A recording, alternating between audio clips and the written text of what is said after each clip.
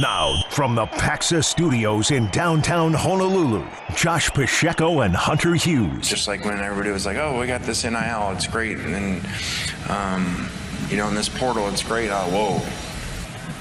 Like, and I'm not saying I was the only one saying it. I'm like, whoa, this is a disaster coming because you just legalized cheating. And you just told donors they can pay the players. Off the bench on ESPN Honolulu.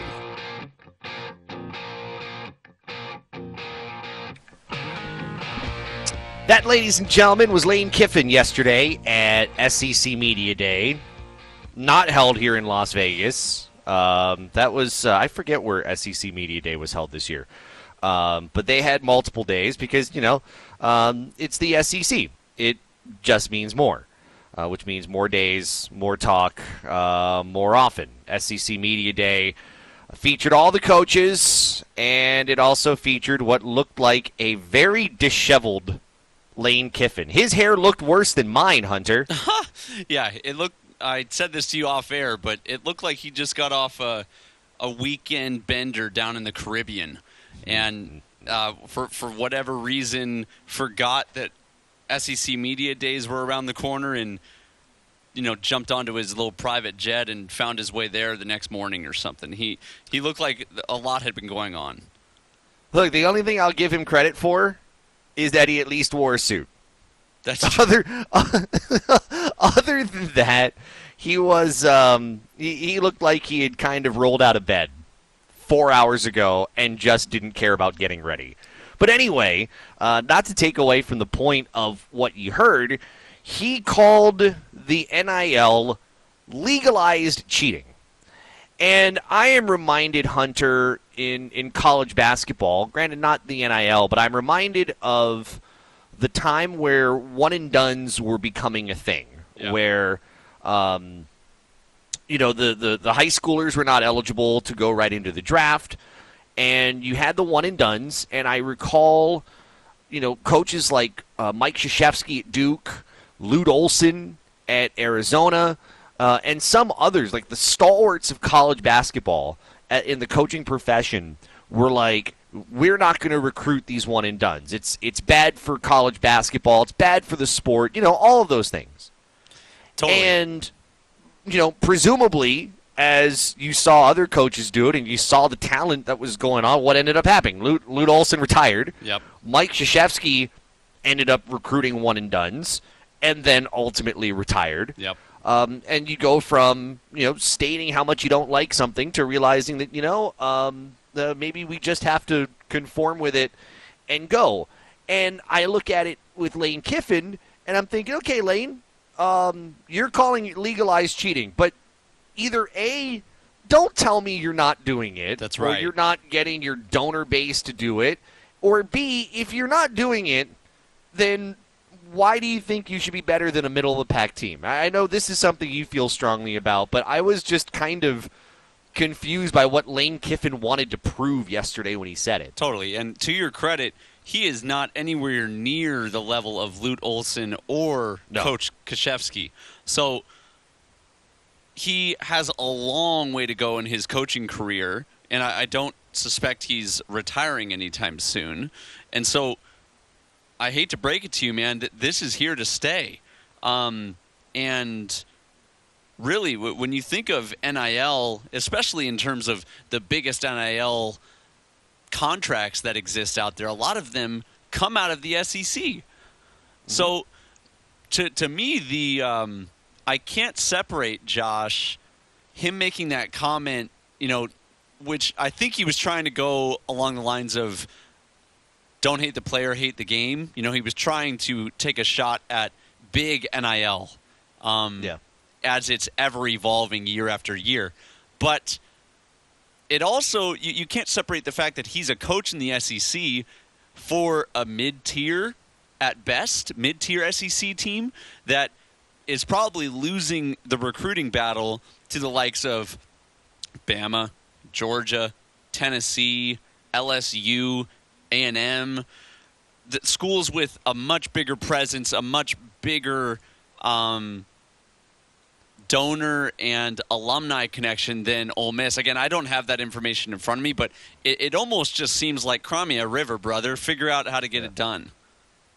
Yeah, and if you're complaining a bit about other schools with donors, if you don't have yours, then what does that say about the support of your program? I'm sure Lane Kiffin's got donors.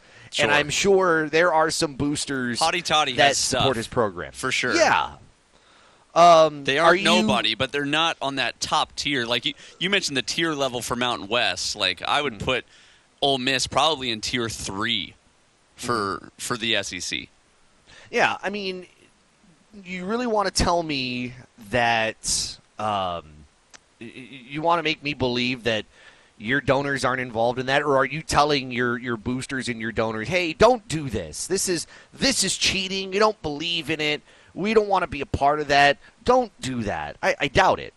I'm also reminded, remember when Nick Saban said what he said about Jimbo Fisher? Yeah. When he basically accused Jimbo Fisher at Texas A&M of buying players. Yep. And then that led to a little mini feud, and then Nick Saban kind of had to walk it back, although Jimbo Fisher was not real thrilled about it, and I don't think Jimbo ever forgot.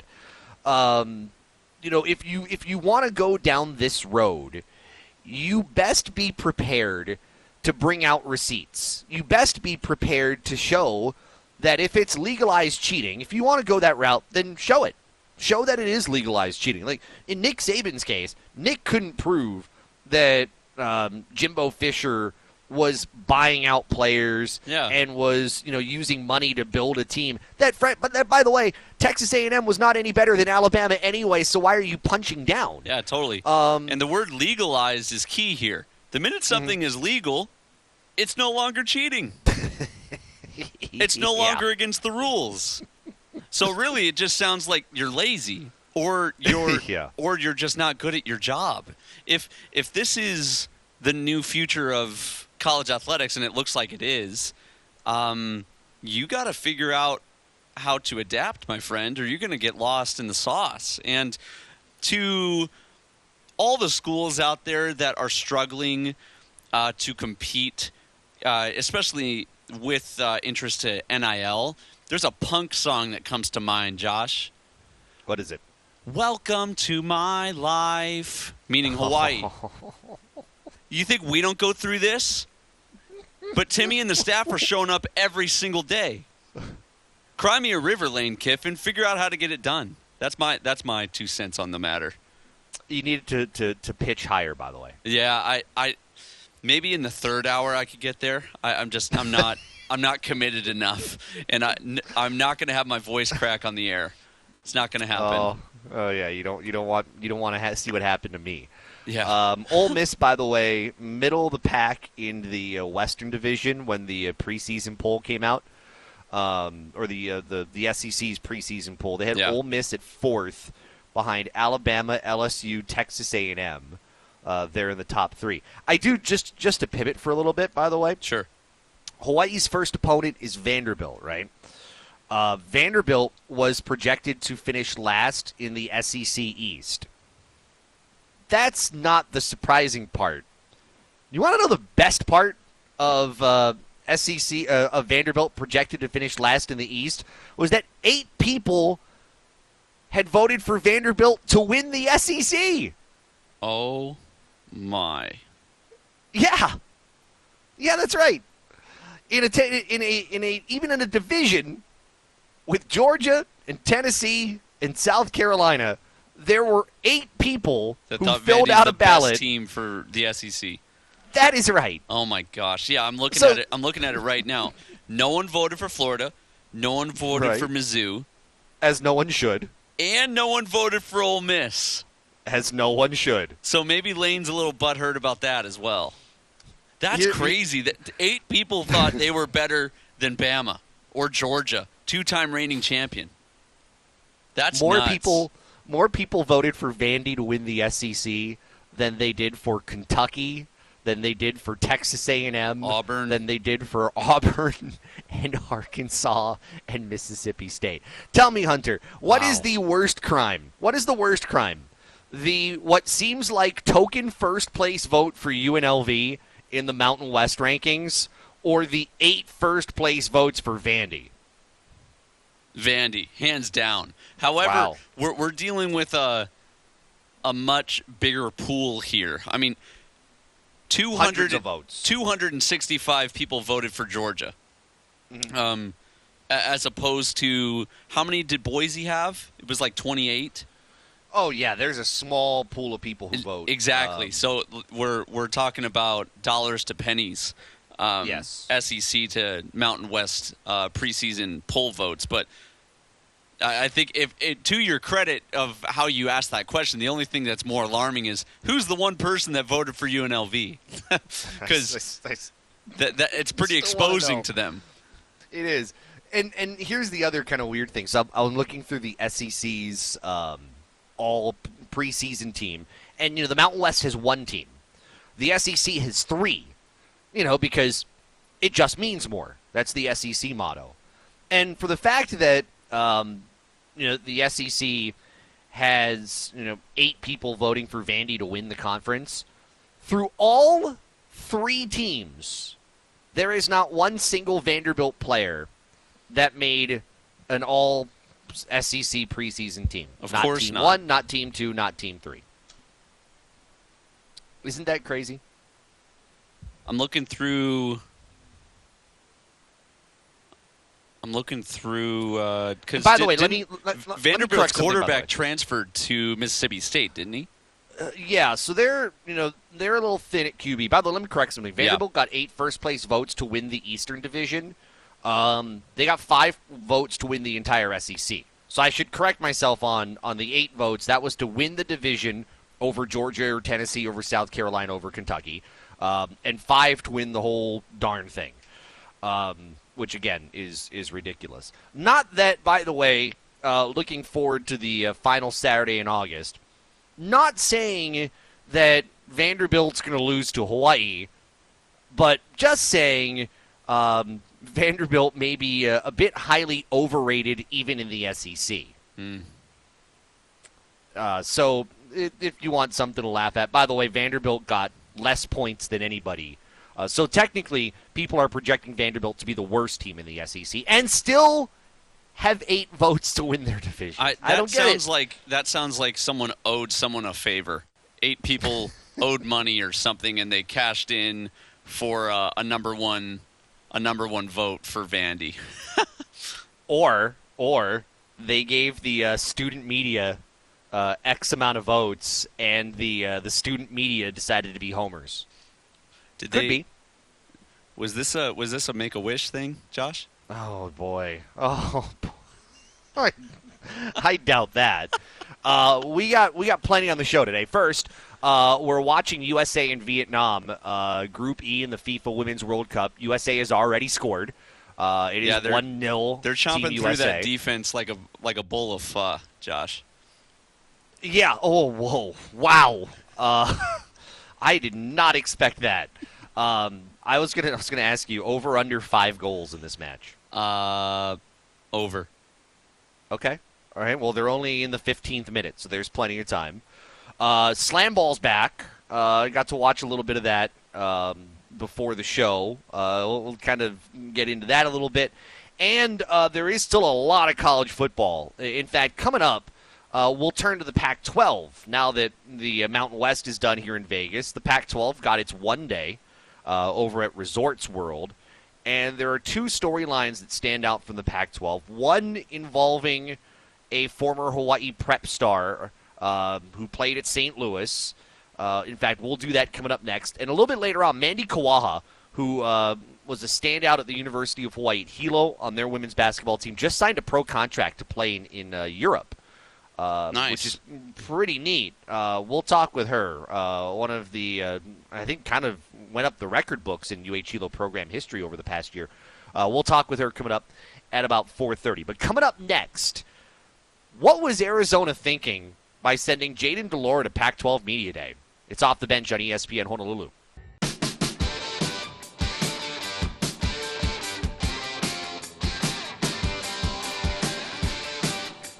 Get a Sports Center update coming up in just about 10 minutes. Off the bench here on ESPN Honolulu. Hunter Hughes in our studios. I'm Josh Pacheco. A couple more days in Las Vegas for me. I'll be back in studio on Monday. Today was Pac-12 Media Day over at Resorts World. Never been there before. Heard it's a pretty big property. Maybe I should, since I'm not doing anything over the next day and a half, maybe I should stop by, see what it's like. But Pac-12 Media Days were there, or Media Day, and one of the storylines, and we'll go through a few as we go along, one of them was Jayden DeLaura, who's at Arizona. He was one of the two people two players that Arizona sent over to represent the school at Pac-12 Media Day. And as you probably are aware, Jayden DeLaura was involved in a story that was first broken by Hawaii News Now. You may recall in the summer of an accusation of sexual assault from back in high school. Right, and it was he and one other player. You may recall. So it wasn't just him, but he had allegedly settled a civil complaint.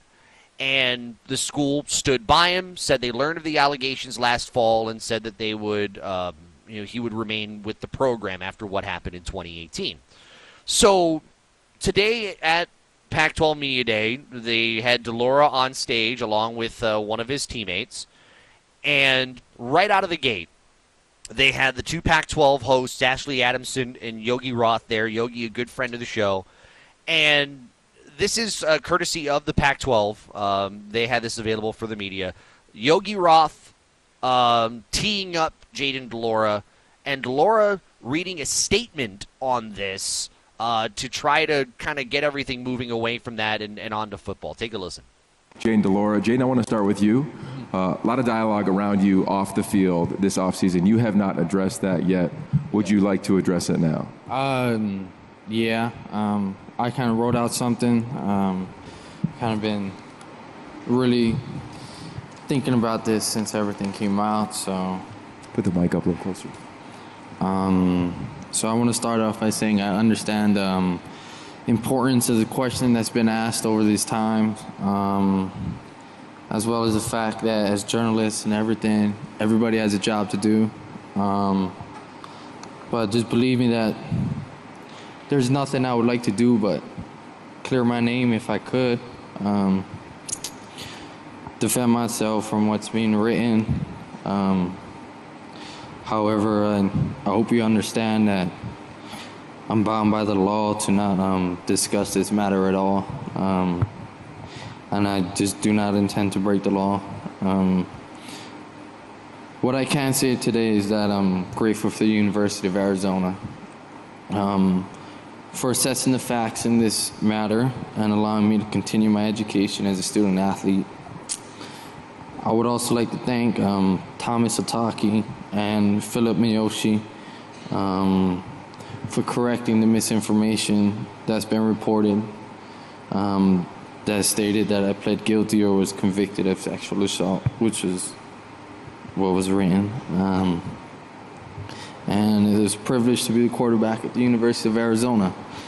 I want to assure the Wildcat community that I'll continue to be responsible and respectful leader on the field, in the classroom and in life. And with that being said, I kind of would like to turn our focus to football now.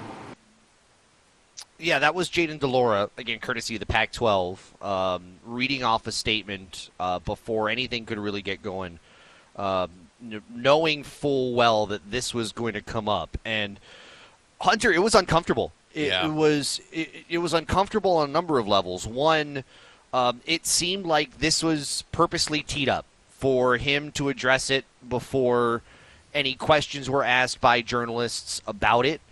To kind of soften a little bit for him, and I'm sure the school and the Pac-12 had something to do with that. But I also felt for the alleged victim and the alleged victim's family to have to hear that brought back up, and for him to say, wanting to clear his name.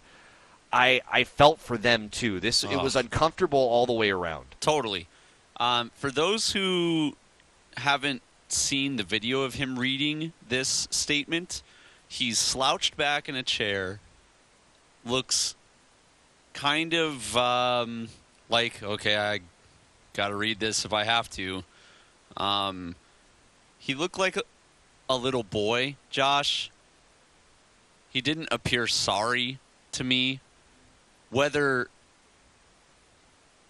he's innocent or guilty, we're not here to make comment on the court case at all.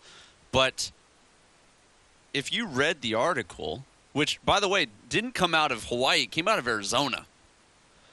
Well, I mean, it was Hawaii News Now who broke it. Yes, but May. Yeah. But then there was another article that came out of, I believe it was like the Phoenix Times or something like that. It was around University of Arizona. Like they broadcasted it over there. And whether you're innocent or not, like, you got to do a better job of communicating that you're sorry. And if you're not able to communicate that, they're going to ask him about it. Why even be brought to Pac-12 Media Day in the first place? That's how I felt. To take him there was a risk because you knew it was going to be brought up. You absolutely knew it. And I want to talk more about this coming up because we've got SportsCenter coming up, and we're up against the hard stop here. But this seemed like a really kind of big error in judgment. The Craig Angeles Show is coming to ESPN Honolulu August 1st. Craig Angeles, Kanoa Leahy over at Velocity in Honolulu. Check it out. It is brought to you by JN Group and by H-Camp, the Hawaii Concussion Awareness Management Program. A good hour to talk about the state of University of Hawaii athletics every month. SportsCenter here. We'll continue this conversation on Delora at Pac-12 Media Day. It's Off the Bench on ESPN Honolulu.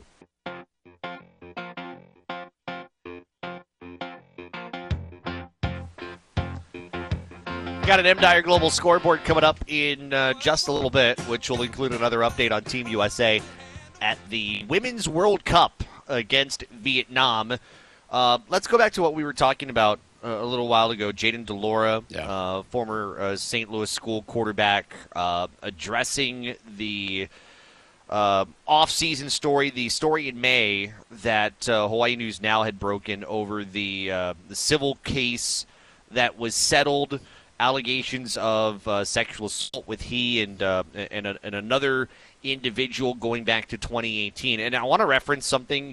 He had referenced his two attorneys, a civil attorney and juvenile case attorney, Thomas Otake and Philip Miyoshi. He said that they were correcting some misinformation that were out there that they said inflicted unnecessary duress and reputational harm to individuals and entities. The statement said that these reports that Jayden pled guilty and was convicted of sexual assault are not accurate.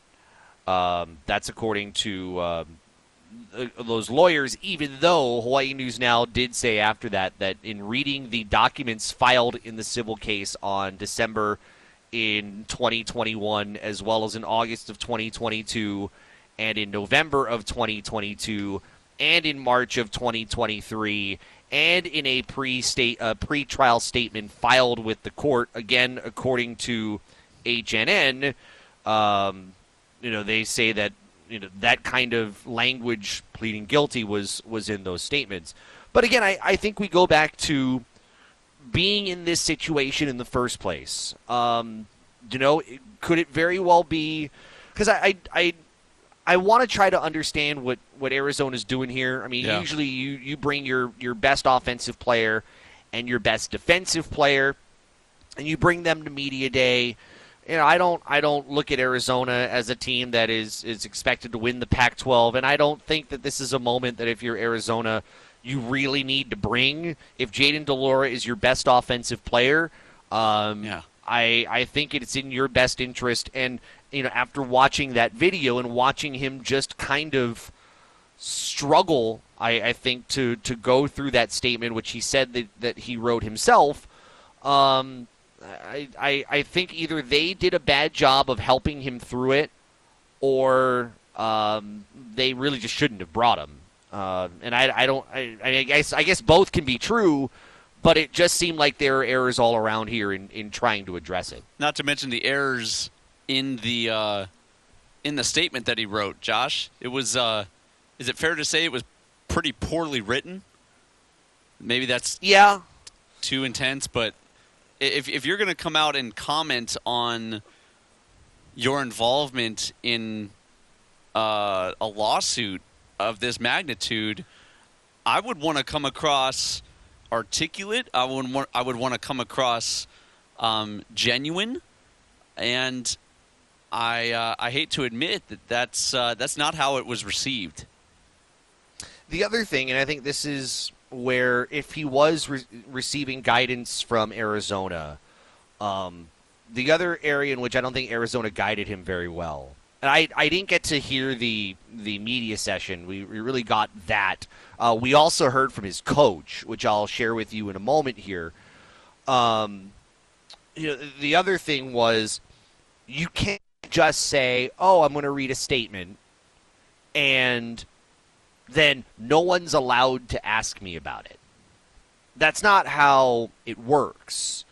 I keep thinking back to Gloria Nevarez, and, Gloria Nevarez had, said, she's not going to expand on anything with San Diego State, and, she said she wasn't going to comment any further than what she said. But there were media members, as you would expect, doing their jobs and asking about it. And she gave the same line and was respectful and polite about it. But it is the reporter's job to ask those questions, just as it would be even if he gave that statement at the beginning and said, I'd like to move on to football, that it is fair for a reporter in that room afterward to ask questions about that situation, however they decide to ask it, because it's A, it's public record, and B, it's you're there. You're not immune from getting tough questions. Yep. And I think that's one thing that I still believe that there are some schools, every student athlete, I believe, should have some sort of media training. Yes. And many do. But those schools that are giving that media training, if they really do believe that a statement solves everything and shields a player from having to answer questions, they're wrong. Because that's not how journalism doesn't work that way in 2023. It didn't work that way in 2003. It didn't work that way in 1983. It has never worked that way. Yeah. And to think that that's how that goes is, giving this young man, however you feel about him, it gives that young man bad advice. And right now, what Jayden DeLora needs is he needs someone to give him good advice. He's gone through challenges, and let's be fair about it. This situation, he had a situation at Washington State that after his freshman year, he was arrested on suspicion of DUI, was suspended, but remember, later he was found not guilty and got back to the team and was once again the starting quarterback. So, to be fair, that that DUI, they wiped that because he was found not guilty in that particular case. What he needs right now is someone to guide him in the right direction, whether it is how to handle the media, whether it is to how to block out some of that stuff, whether it is just to kind of stay away from whatever it is that could be a challenge. Those are the kind of people that I think he needs and would be helpful to have, and I just don't think what today was any benefit to him. Yeah. In thinking back, just bringing it back to the statement real quick, Josh. Yeah. I don't recall one apology. I don't remember. I don't believe there was any sort of, okay, like let's put the lawsuit on the side. Even if he just came out and said, I apologize for this unnecessary distraction from me as a football player and what we're trying to do down there at the University of Arizona, and to my school and to Arizona's loyal fan base, I'm so sorry for the way that this has negatively, painted our school or our athletic program. Something along those lines, just to, you want to, in his words, clear your name. Right now, all it looks like is you're kind of a spoiled kid who was asked to write a statement, and you slumped back in your chair and half-heartedly read through it. That was my observation, Josh. And if that's unfair, I'll be the first one. I'll be the first one to apologize. But when you're dealing with big boy issues like this, you got to come forward like a man and handle yourself like a man. And that was not my observation here. Yeah, and he also said, what in talking about sharing with the team, he said, quote, "With everything that I was able to share with them without breaking any laws or anything, they understand and feel what I'm going through. So just knowing that I had their support, I felt like that brings us closer as a team." I should mention Jed Fish, the head coach. I mean, he really commented about it for the first time, and he said, and I quote, "We were not able to get much information. We did as much due diligence as humanly possible, and what we learned was that Jayden never pled guilty or was ever found guilty of any crimes. And really for us, that's what we can live off of, and that's what we could understand, that we can't make decisions or it'd be unfair to make decisions based upon information we don't have. And there is no information. There won't be any information that is available under Hawaii law. Everything is sealed and expunged, so there really is nothing for us to learn." Close quote. So, and apparently, in reading one of the most recent stories, while there is the settlement, allegedly it has not been approved by the court, and the lawsuit remains active, it says. The St. Louis school has not settled its portion of the complaint. That's one of the most recent things that's out. So, and to that coach's defense, that part is fair. I'm not trying to say you need to make a decision based on information that you don't have, so that they're required to go through their protocols, on how they feel is best to handle a situation like this as a school and as a football program.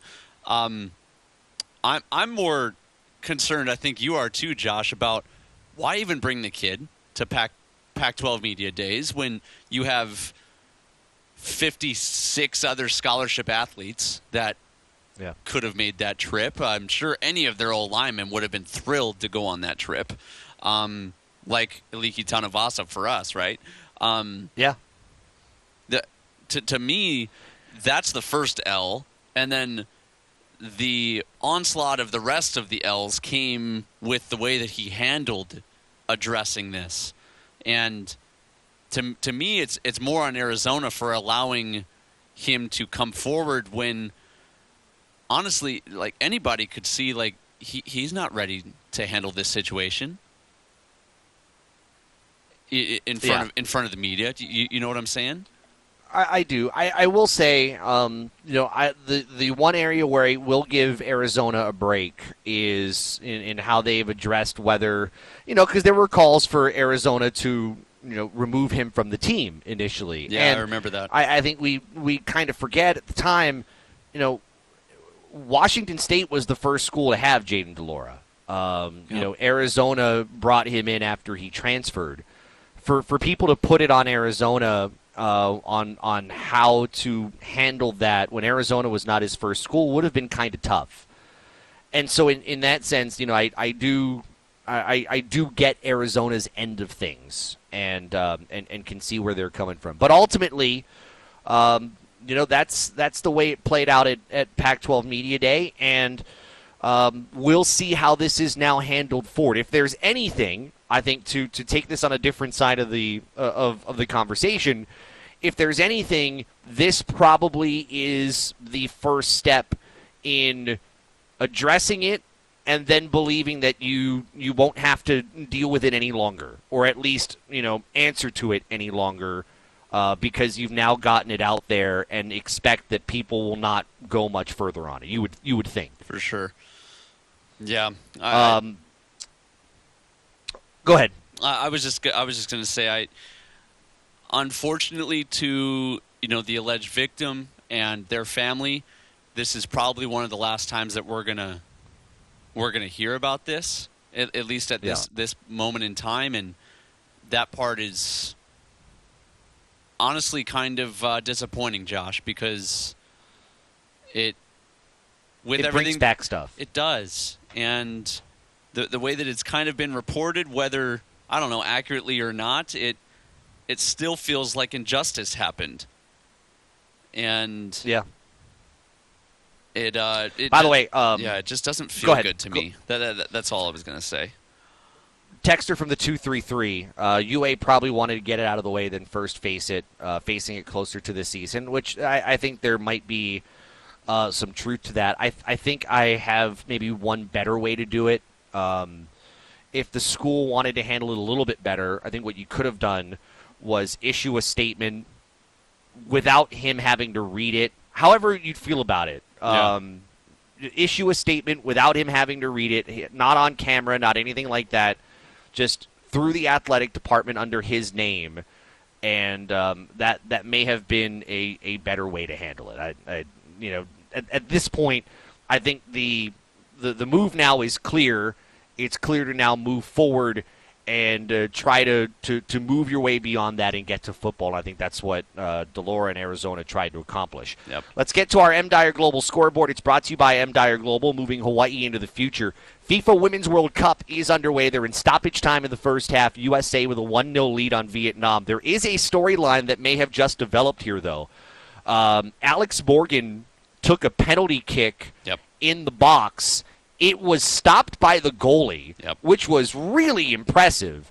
The Vietnamese goalie has been really, really good. Really tough. And I want to give credit where credit is due. She's made a couple of spectacular saves for Vietnam. She's made like 8 saves in the first half.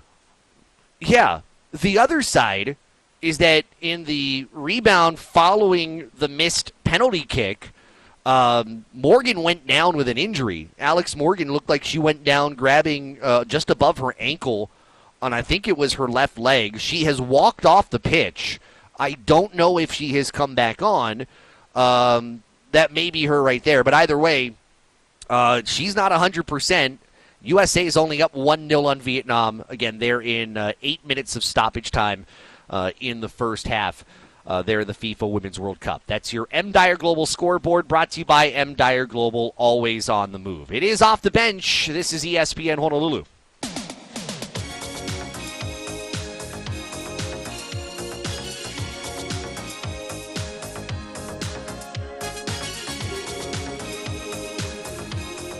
It is Off the Bench here on ESPN Honolulu. Don't forget, check out our website, espnhonolulu.com.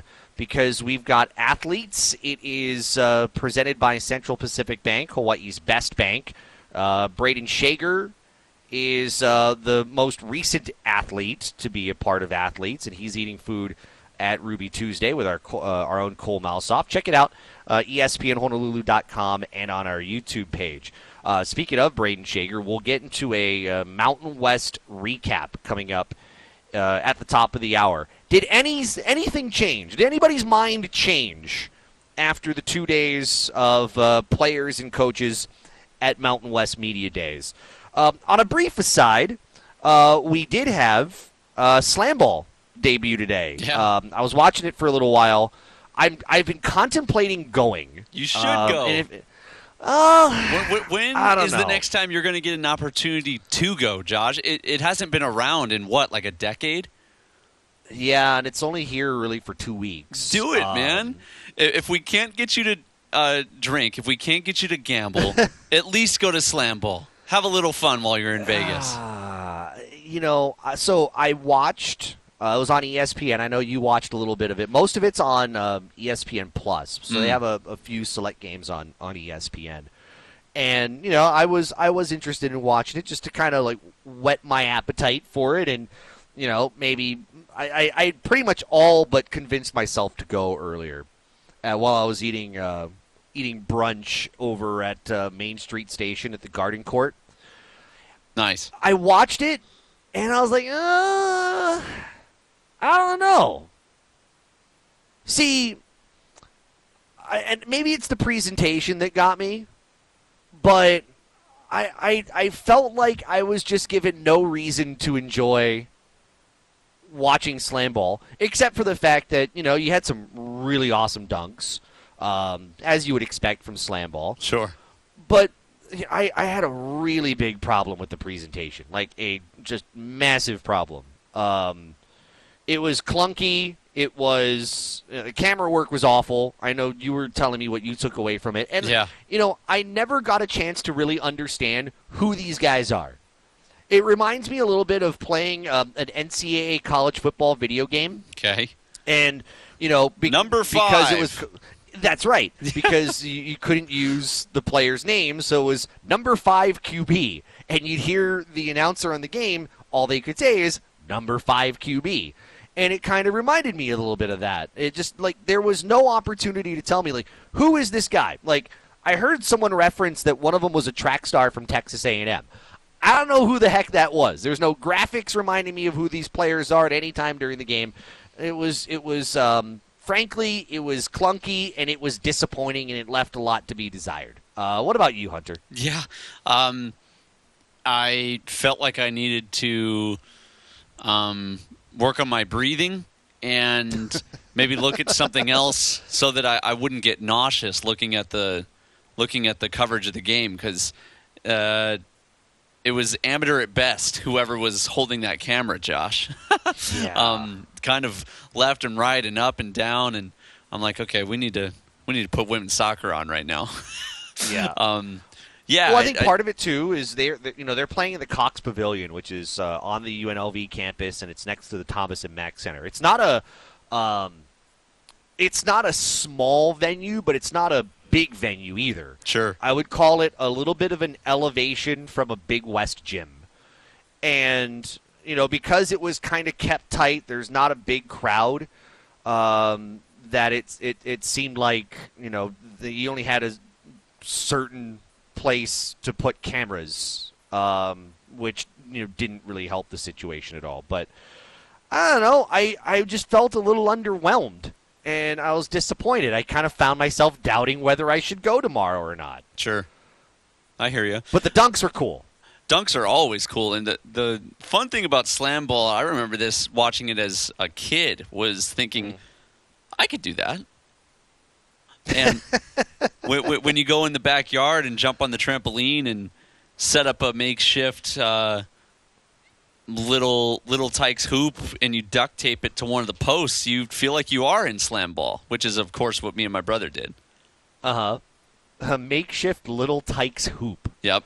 Gosh. The only thing I'm sure you and your brother didn't do was knock the heck out of each other in the open court. Oh, we did that anyway. Oh, okay. Because when you're on the trampoline, Josh, anything goes. That is true.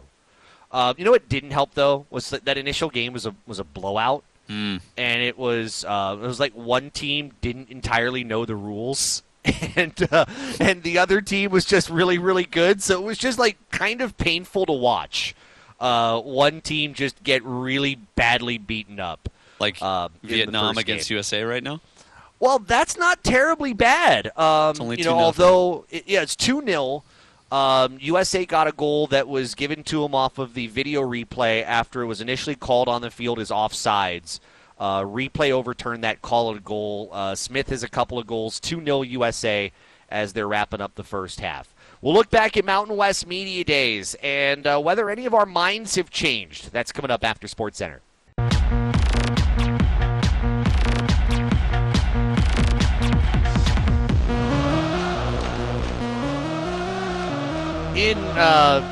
In reference to the fact that soccer's on, I feel like this is something we'd be hearing if we were going to a soccer match and teams are coming out. You'd be hearing Zombie Nation at this point, right? Would that be fair? Yeah. No, this is definitely Zombie Nation is one of the best songs for a stadium.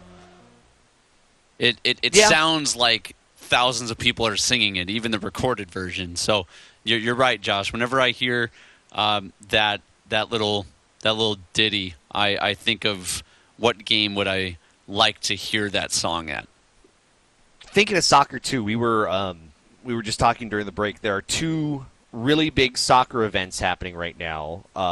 One, Lionel Messi, who is now playing in the States. Everybody is hyping the fact that he is playing his first match for an MLS club, Major League Soccer, for those that don't know, playing for Inter Miami. By the way, as a sub for Inter Miami, came in at the 54th minute. Don't really care what the score is there. The best ever cannot be a starter in the MLS, Josh. The talent is just too good. He's also, what, he's 36, we also should note. And you've got that at the same time as USA and the Women's World Cup, which to me says something's wrong. If we've got two of the biggest events in American soccer happening at the same time, why would you want to divide soccer viewership where you'd like to have eyes somewhere? But let me ask you, biggest soccer event right now, Messi's return or Messi's first match as a member of an American soccer team, or Team USA Women's World Cup? I think I'm going to have to go with USA Women's World Cup. It's our team. It's hard not to root for greatness. I mean, we're going for our third straight. And yeah, especially if Messi's only coming out as a sub, Josh, I got to give the advantage to USA Women's Soccer. Now, I would have, and you can chime in on it at 808-296-1420. Our Zephyr Insurance text line is at 808-296-1420. I would have chosen Team USA Women's Soccer regardless of whether Messi was coming off the bench or not. Doesn't really matter to me. I mean, he's 36, but this may be the toughest chance for Team USA to win the Women's World Cup. It is not automatic. And, just kind of watching this match, what we were just looking at a stat. It was 17 shots to none in the first half. Yeah. And it's only 2-0, which is incredible. So the winner today, no matter what happens, is Vietnam's goalie. She's awesome. Kicking butt and taking names. If you stop a PK from Alex Morgan, keep the ball. Absolutely. That's like swatting LeBron. Yeah, I'm absolutely impressed with her and what she's done. But it probably should be worse, and it's not. So credit to Vietnam for hanging in there. We're gonna watch that. They're at halftime. We'll keep you abreast of anything going on there between Team USA and Vietnam. I'm in Vegas. I'm Josh Pacheco. Hunter Hughes is in Honolulu. We'll be in Vegas together in September. So no, you weren't. You were left out. We didn't have many seats on the plane, but we made sure we've got a seat and a hotel room just for you in September, Hunter. Thank you, and hopefully Josh has swimming trunks on under his work clothes because he might just find himself in the pool of wherever we're staying. I don't know if I want to pay. Well, I mean, I don't know if there's a pool here, but I don't know if I want to pay $20 to go to Stadium Swim. Okay. I'm not someone who likes to go to the pool in the first place. I know. And I love the Circa. I mean, we were there for the first time. Circa's beautiful. And it was a great venue for Mountain West Media Days. I mean, no disrespect to last year's venue, which I think was the Cosmo. But the Circa was hands down beautiful. It was a fantastic place to host Mountain West Media Days. I just don't know that I'd pay $20 to go to a pool.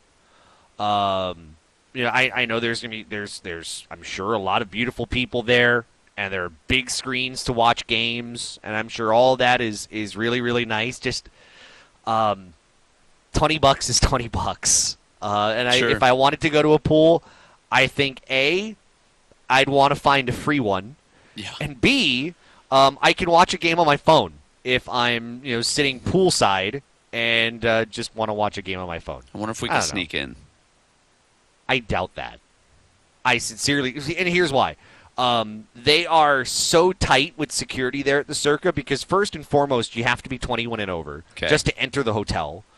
So if you think it's tight just to get inside at any entrance where they not only look at your ID but they scan it, so they know you're there. If it's tight there, it's going to be tight at the pool.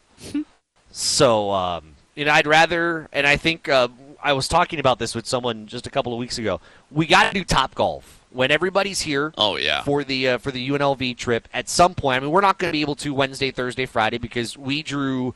We have the afternoon show, which would go until 9:00 here local. I guess Topgolf's open till what? They're open late, right? Yeah, till I'm sure. 11 maybe. But the good thing is on Saturday, the game's at 1:00. Oh, nice. Yeah, it's a 10 a.m. Hawaii time kick. Topgolf's open till 2.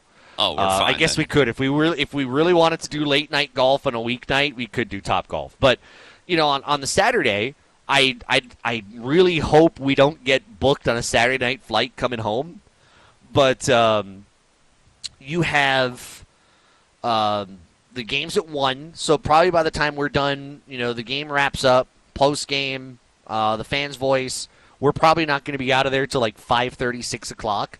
That leaves all night to do whatever it is that we want to do. And I have suggested some kind of like team activity. I have suggested Topgolf. We'll see if this flies with the suits that we can make that happen. Love it. You don't have to convince me to go play Topgolf, considering I'll probably go on my own. Wednesday, Thursday, or Friday. Yeah. On your own with nobody? I love it that much, Josh. Yes. Okay. That's a great evening for Hunter. I was going to say, if you guys want to call me someone who doesn't get out of the room and hang out and just be by myself, Hunter's version of inner peace is Topgolf, then okay. Yep. Speaking of here in Vegas, Mountain West Media Days wrapped up yesterday. I'm curious. I mean, you weren't here, so I guess your vantage point might be a little bit different. But from these 2 days, has your mind changed on anything within the conference, whether it is how you think Hawaii is going to do, whether you think it is how anybody else is going to do? Has your mind changed on your outlook of the conference or even Hawaii football? Well, a couple things. This is the first time that I am a member of the media, Josh, on this side of things. Thank you. Hearing from opposing coaches and hearing conversations with you guys and the coaches in the Mountain West, they seem like nice people, which in hindsight I'm like, of course they're probably nice people. But when you're a player, you're almost programmed to think, screw those guys. Does that make sense? Yeah, it does. And so, to me, that part is very new and different. Okay, yeah. I don't despise these people any longer. They just coach for a different team. So right. That's the first thing. The second thing, based off of the comments from Brady Hoke and what I've just observed along with the San Diego State case, they will be leaving. Okay. I believe that at first chance that they get, they are out of here. Wow. They're capped through 2025. But if they are already communicating to their coaches, and then the coaches are already communicating to their student athletes, it's a sure thing. The question just is when. It's not an if, it's a when. Yeah, I could see that, I guess. The Pac-12, and we'll play this out from George Kliavkoff, the Pac-12 commissioner who spoke earlier today about television and also about conference realignment. He did address a little bit of it. I get the feeling that they will, and I don't think this media day, really kind of set that for me. I think it was really more along the lines of we just kind of know how the landscape is. At some point, San Diego State's going to get some kind of an invite, and I think it's not the Big 12. I think it's the Pac-12. And I think once that invite comes down, I think they're going to be hard-pressed to say no. I mean, you've already kind of put your toe in the water because you know you're interested in it, so you're not really going to go back on it. And you're not really going to go back on it and just say, oh no, now we're really happy and now we don't want to try this again. I think that they're I think they're pretty much set knowing that they're going to want to go, and that's a done deal. I think for me, if there's anything I kind of have changed my mind about, I think my first thing is Air Force. I think Air Force may be ranked a little too high. Okay. Air Force is tough. They seem kind of surprised. Yeah, I mean, you heard Troy Calhoun yesterday, I think it was, when we played that. And, they lose Daniels. Brad Roberts was the offensive player of the year last year. He was just a bulldog as a runner. They had Air Force second in the projected order of finish with 2 first-place votes, and they have a lot, that they've got to make up from last year. And Coach Calhoun said it himself. He said, I don't know it. I don't think you replace it. There's a lot of guys that need to get some work in, and he even kind of noted, spring camp. If you saw that spring ball, we didn't look like a second place team in a projection. I feel like they're a bit too low. I think if you had to ask me right now, I probably have Air Force at 5. Okay. I would if I had to redo my top 5 after going through Mountain West Media Days, I think I'd put Boise State 1 and keep them there. We didn't get to talk to Jeff Tedford, but I don't know that Florida State's the second best, or not Florida State, Fresno State is the second best team in the conference. So I'd probably feared as if they are. Yeah. They also have to replace a really good quarterback. Yep. They are well coached. I'll give them that. I'd probably go Boise State 1, San Diego State 2. Then I'd put San Jose State at 3. Then I'll go Wyoming at 4. That's my other takeaway from this week is that I think Wyoming is underrated. Media had them at 6. I think they're better. They've got the conference defensive player of the year. I think Peasley's going to be just fine at quarterback, if not better. Wyoming's got some really good pieces that not enough people give them credit for.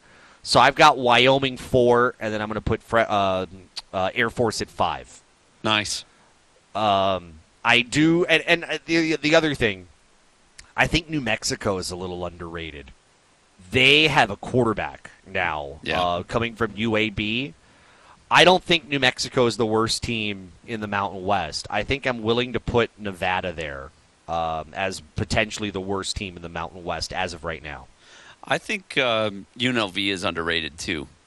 Okay. I don't know if they're quite top 5, but I feel like they're a sleeper in the Mountain West right now and could easily be in that 6 or 7 spot, but nothing tells me really anything why Utah State should be ranked above them. Kind of right on par with a Fresno school right now that's trying to figure things out after the loss of their quarterback. So I think, UNLV to me could be a bit higher, but hey, at the end of the day, we got to see what happens. Yeah, I do agree. UNLV is higher than 9. I think I had UNLV in my 5 previously. Okay. I think before we got there, I would say UNLV is probably 6 in my book. I think they're better than Colorado State. I do think they're better than Utah State. I do think they are better than Hawaii. I think if I had to rearrange the bottom, I'd probably have Nevada at 12. I might have New Mexico at 10 above Hawaii. I'm really just kind of back and forth on that. I think not a lot of people give New Mexico any credit, and frankly, why should you? But I do think they are going to be better than they were last year. Your thoughts after 2 days of Mountain West Media Days? Anything you kind of took away that made you change your mind, whether it's on Hawaii? I know some people asked yesterday about offense. whether it's on Hawaii, whether it is about any other team in the conference, let us know. Our Zephyr Insurance text lines at 808-296-1420, and you can call us at 808-296-1420. Traffic in 10 seconds. This is Off the Bench. We never knew how to forfeit, but we always knew how to talk thick. Coming up, Mandi Kawaha, the all-time leading scorer in UH Hilo women's basketball program history. Going to play overseas professionally, which is pretty cool. We'll talk with her coming up in less than 10 minutes. We talked earlier this week about Saquon Barkley, who has given the impression that he would be fine with sitting out the season as much as maybe he probably doesn't want to. He talked to I think it was the Money Matters podcast earlier this week. Well, the Giants did sign a running back today, and that was James Robinson, who, if you needed any reminder of how contracts are not guaranteed, Robinson signed a 2-year deal with the Patriots back in March and then was later cut. So those deals don't matter. But Robinson and wide receiver Cole Beasley signed by the Giants. Does this tell you anything about how the Giants feel about Saquon Barkley's status? I think it's a bit early to quite make an assessment on that, Josh. However, Robinson can play. For fantasy players out there, Robinson, that fantasy owners know, he was a find last season. He had over 1,000 yards, and I believe he had 20. Well, let's see here. He had 10 total touchdowns with the Jaguars last season. Before the Jaguars moved him over to the New York Jets in the later half of the year. So he's a high production running back, Josh. And in 3 seasons, he has 2,200 yards and 23 total touchdowns. So, in the minds of NFL executives looking for plug and play running backs, this is kind of the article right here of what you'd be looking for a plug and play running back. So I think in the meantime, when they're figuring out Saquon Barkley, they do have an answer. It may not be the answer, but something. Well, I think you said, one of the key things. In 3 seasons, he's done X and X and X, which to me means, going back to the Patriots, giving him a 2-year deal, he probably has, 2 more years of shelf life before you say time to move on, right? Yeah. It's unfortunate, but that's the state of the running backs in the NFL. Hey, don't forget about the Craig Angeles Show. Starts August 1st here on ESPN Honolulu. Kanoa Leahy talked with Craig Angeles on the state of University of Hawaii athletics. It's once a month. We invite you to check it out. It's brought to you by the JN Group and HCAMP, the Hawaii Concussion Awareness Management Program, and it's from Velocity in Honolulu. Traffic here, Mandi Kawaha on the other side. It's ESPN Honolulu.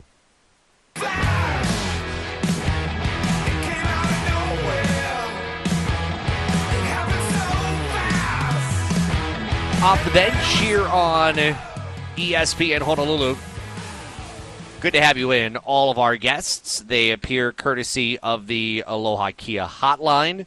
I believe, and in fact, I don't know for sure. If you can tell me in my ear if we have Mandi Kawaha on the line, working on it. Okay, so we'll get Mandi shortly. She is the all-time leading scorer in UH Hilo program history, and I tell you that in considering that Mandi Kawaha is all of 5'2", and she plays a lot bigger and a lot tougher than someone who is 5'2". I've gotten to call a couple of her college games. I think it was a couple of years ago. When I was doing some games for UH Hilo, and I think some of her high school games too, and she played at Hilo High School. So looking forward to that conversation with her as soon as we can get her in here on ESPN Honolulu. We are watching the Women's World Cup, Team USA and Vietnam. This is the first match in pool play for the U.S. women's national team, and it's a 2-0 match. They're in the 67th minute, so we'll keep watch on that. Happy to have Mandi Kawaha, former UH Hilo women's basketball guard, joining us here on ESPN Honolulu. The news is with her, she's going to be playing in the Women's British Basketball League with the Cardiff Met Archers. She has signed that contract. She is going to play there. How cool is that? How did the opportunity come about, Mandi, for you to play out there in Britain? Well, I actually got in contact with one of these recruiters for university degrees abroad. So I was looking to get my master's already, and this opportunity came up with this recruiter, and he got me in touch with the head coach at Cardiff Metropolitan University, and yeah, that's basically how it started. She emailed me back. We had a Zoom call, and basically she said she wanted me to play for her team. Their point guard recently just left, so they were looking for a new point guard. So basically I just fit right in. She liked how I played, my tempo that I went at in the game, and my IQ. So, yeah, that's how it all started. So at what point did the idea come out that, maybe you could play overseas, you could play professionally? Did that ever cross your mind up until this point? Yes. I mean, I always wanted to play professionally. I was, more serious with it not last year, but 2 years ago, technically my senior year. And I told my coach, I wanted to go play professionally. I wasn't done playing basketball yet. It's my dream, my passion, especially to play pro and to go overseas and just, experience the world, travel the world. I've covered some of your games going back to when you played at Hilo High School. I called several of your games back in your first senior year, I guess, not your COVID year, your fifth year. But it's amazing to watch someone grow from being at Hilo High School to going into the college game to all of a sudden, I shouldn't say all of a sudden, but to become the all-time program leader in points and assists and several single-season program records. How when you think upon your journey up to now, what is there anything that surprised you about how you've gotten here? Nothing really surprised me. I mean, I guess my support system grew a lot with my family, friends, coaches, teammates. Everyone's been rooting for me for a really long time, and they kind of knew what my dream was. So I guess just the outpouring of support that I got really pushed me to just be my best throughout all these years and to just keep climbing and to do whatever I could do. We are talking with former UH Hilo guard Mandi Kawaha, who is off to the Cardiff Met Archers in the Women's British Basketball League. She joins us courtesy of the Aloha Kia Hotline, Hunter. Mandi, I've got a serious question for you. Have you begun working on your British accent? Because you're, of course, going to need that over there. No, not really. But I do play around sometimes with my family and friends, and I just all of a sudden talk in a British accent. But it's hard. Yeah, no, you've got plenty of time to work on it. What does it sound like right now? What if you had to play around with it right now? What does it sound like? I don't know if I could do that. Just pretend like you're ordering some fish and chips. Okay, we'll be the shop owners. What would you like today? I can't do it. We got some work to do. I think that's probably fair, Hunter. I do have a lot of work. Oh, no, that's okay. That's awesome.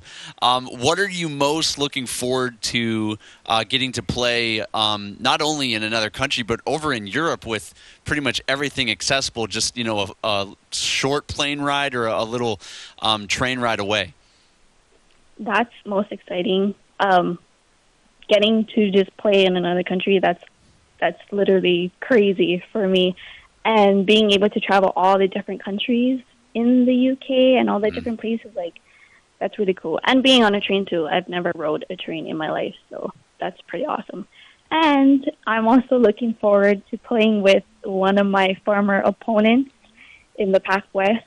She plays for Point Loma, Haley Sorette, and she will be my new teammate as well. That is awesome. That's really cool. Speaking of teammates, I'll get to the family part in a moment, but you played with your sister Mindy for several years, not only at Hilo High School, but also there at UH Hilo. You have shared a lot of your basketball successes with her. Yes. How did she react when you gave her the news that you were going to play overseas?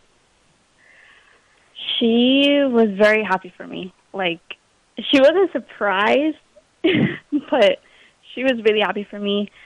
Honestly, like, getting closer to the day that I have to leave, it's kind of getting more sad that we're both going to be away from each other. Like, just being there at home with her, going to practices, playing games, like, we're pretty much with each other 24/7, and I'm not going to be able to have that when I go to the UK. So it's sad, but it's also, like, very exciting to see where this new chapter will take me. And we can always text and FaceTime as well. So thank God for FaceTime now. That is true. Outside of injury, because I know there were some injuries during the time at UH Hilo, but outside of injury, can you remember the last time you've played a game without her? Without her? Oh, yeah. I have no idea. I think that's the special part, though, right? I mean, to be able to play much of your life with your sister, I'm sure you'd call her one of your best friends as well. Not a lot of people get to say that they could do that at both the prep and collegiate level. Yes. You know, the other thing I'm also, kind of fascinated by, a lot of people talk about prep basketball on Hawaii Island, and they talk about Konawaina a lot, and they talk about state tournaments, and they talk about BIF championships, but I don't think enough people talk about what Hilo High School has churned out. I mean, from your family, the Pana sisters, Alexis and Aaliyah, and I know one of them has gone off to play professionally as well. How have you thought about that at all? About how your path has kind of followed a little bit of what they also kind of did? Yes, definitely. Growing up and always playing against them, usually it would be like up and up.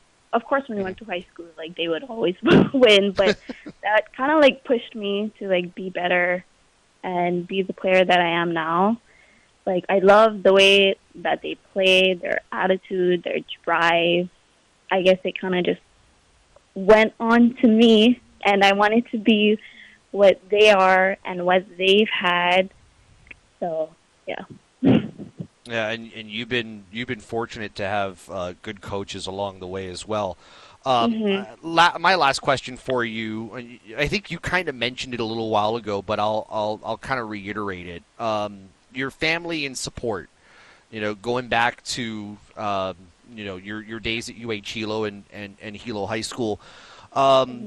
Describe to me how much that support from your family and friends and youth coaches and college coaches and everyone in between has helped you in getting here. I can't describe it because it's indescribable. It's just so much. Like, so much people pushed me. Like, my family, oh my God, just playing against my older brothers outside in our front yard on the concrete, the hard concrete, scraped knees, like all those little challenges and stuff, and me being like the sore loser that I am. Like, it really pushed me to just be the best person that I could be. And all my friends and all my family that came to support me during all those games, they always gave me a high five or a hug after the game, and they always told me how proud they are. And a big reason comes from my papa, who passed away. He got me started on basketball. So the community knew him pretty well. So this is basically for him, what I'm doing. Mandi, in having called a number of your games over your prep and college career, I'm proud of you. I'm excited for what's coming next, and keep up everything you're doing. All right, congratulations and best of luck. Thank you. Good luck, Mandi. All right, that's Mandi Kawaha, who is going to the Cardiff Met Archers in the Women's British Basketball League.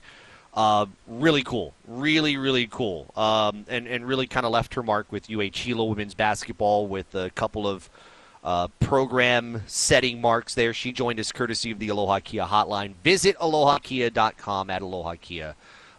You know a guy. You know, we often talk about, Hunter, we talk about, you know, basketball, men's basketball players that sometimes have the opportunity to go overseas, but we're talking about someone at 5'2" who was a program changer in Division II and gets an opportunity to play in England. We don't get to talk about that all that often, and it's pretty cool to see that opportunity come from someone here in the islands. Absolutely, and she's a stud. Led UH Hilo. I think she's the all-time leader in points and assists over there. Not to mention single game program record holder of 36 points whenever she came over and played against HPU. And, it's as someone who also got an opportunity to play over in Europe myself, it's a phenomenal opportunity for any young person looking to expand their horizons and see the world a little bit, especially someone from Hawaii. I'm so happy for her. It's only going to – amazing things are only going to come from it. It is Off the Bench here on ESPN Honolulu. Great to have you in. Hunter Hughes, Josh Pacheco getting you through the rest of your Friday. Coming up, back to the Pac-12 Media Day, which was today. And apparently, you know how we were making a little bit of light on Lionel Messi making his debut with Inter Miami? Apparently, we can all swallow that right now because he did something pretty remarkable today. That's all coming up. And, of course, an update on Team USA now leading 3-0 on Vietnam late in the second half of the Women's World Cup. That's all still to come. It's Off the Bench on ESPN Honolulu.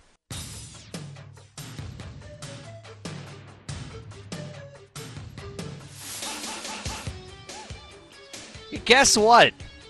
Aaron Rodgers was asked about the Darkness Retreat. Of course, you know, we're going to have to play that back. Yes. That was earlier today. You'll hear that coming up in just a little bit. I don't know if this is hyperbole or not, Hunter, but American soccer may have reached its height because Lionel Messi has scored a goal in his debut on with an American team in Inter Miami.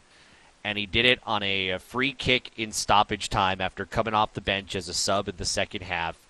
The game-winning goal, no less, as they win in, I think it's the Nations Cup. It's a match that was shown on Apple TV. I'm just watching it, Josh. Unbelievable.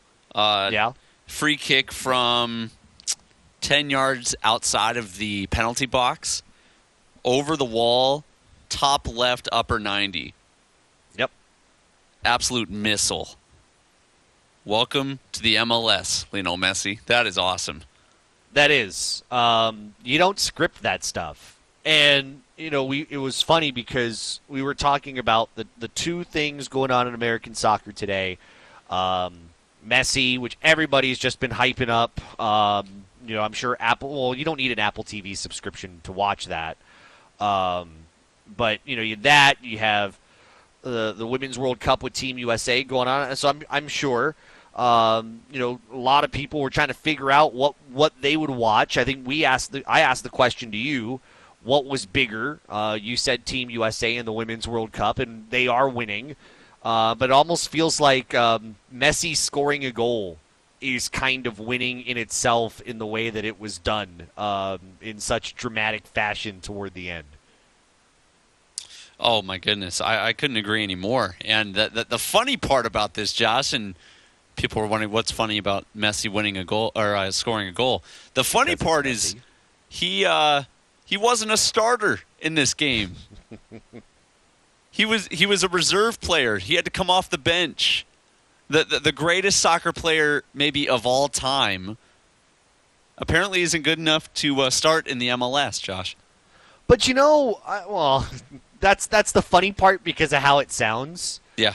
But we should remind ourselves, too, if we're going to use that then we also need to remind ourselves that one of the best players to ever don a USA jersey is Megan Rapinoe, who is playing her final Women's World Cup on a team that is projected to win it in Team USA. She also comes off the bench.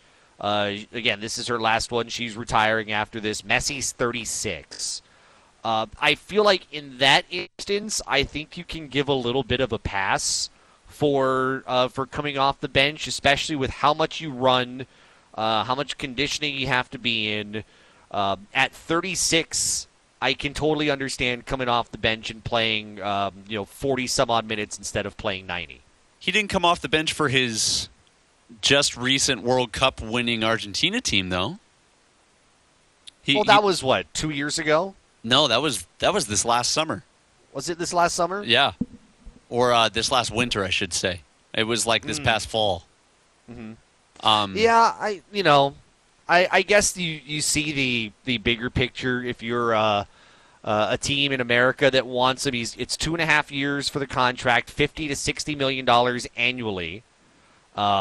And so I guess you kind of want to be able to play out the longevity of that contract, and I guess that means if you're happy with him playing for half a game for $50 million, then I guess so be it, right?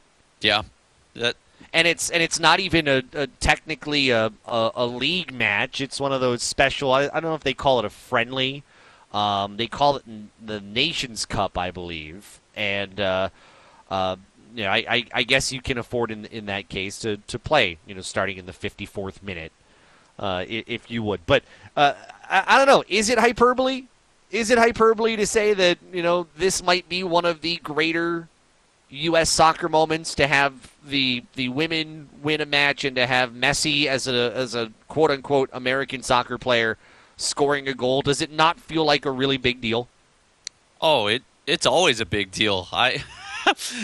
We're bringing up a story from my childhood. I was never that good at soccer, Josh. Mm-hmm. My three best friends growing up they all went big time Division I soccer in college, and so it was always my goal just to get on the field with them, and that only ever happened when we were up big. And so this one time we were playing a school in the suburbs of Chicago. The school is named Fox River Grove. And we were up 11-0, and Hunter finally got on the field, and I got on a breakaway and I scored, meaning that it was 12-0. I proceeded to do a round-off backflip after my goal. No, because it was the first goal of my entire career. No, and I got so much crap. Because I got so much crap because I went and did a backflip when we were up 12-0. You should have. You absolutely should have. I have no regrets either.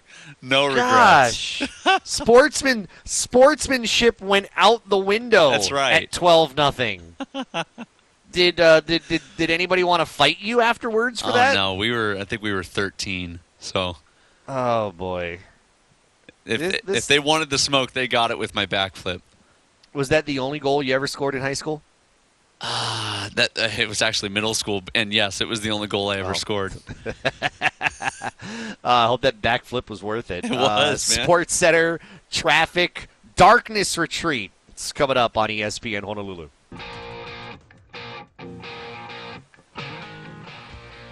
Hunter Hughes, does that make you want to get into a darkness retreat? The real question is, was Aaron Rodgers stoned during that interview?